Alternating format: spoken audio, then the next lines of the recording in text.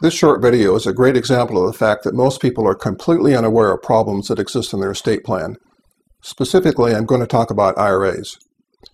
If you're an individual with an IRA, I'm going to show you how to leave your entire IRA balance to your children instead of sharing part of it with the tax man. If you're a church leader, this information can help you build your endowment fund so that eventually you're operating your ministries from the earnings on the investments in their endowment fund instead of counting primarily on pledges. Now, most people who are retired probably have an IRA because when they retired, they rolled their 401k plan into an IRA. Now, what they'll do is they'll continue to draw income from the IRA during retirement, and when they die, they'll typically leave the IRA to their spouse, who'll continue to draw income and then leave the IRA balance to the children at their death. Now, let me tell you about Bill and Ann. Bill owned a trucking company and was a pillar of the community. A few years ago, he sold his dealership and retired. His wife, Ann, taught school for 35 years. Bill and Ann live in a home that's increased in value over the years and have a number of investments.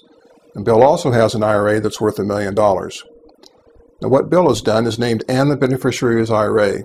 If he dies first, Ann will simply rename the IRA in her name, change the beneficiary to the children, and continue to draw income from the rest of her life. And this is a typical plan, but it's a tax disaster.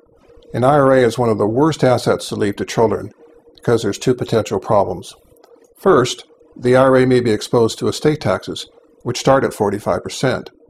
Bill and Ann are in that bracket, so right off the bat, about half of the IRA goes to taxes. Second, an IRA is subject to ordinary income taxes in the year the IRA is inherited. So in addition to having to pay tax on the IRA proceeds, this likely will bump the children's income tax brackets up and result in higher taxes on their salaries.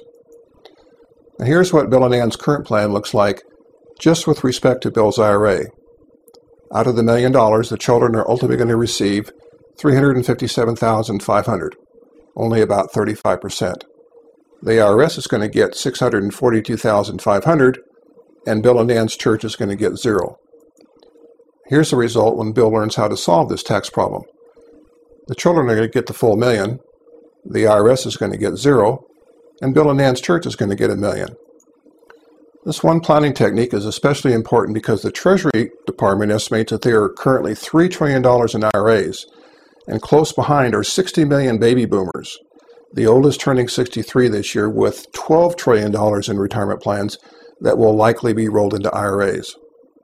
This is Bob Cavanaugh with The Smart Giver.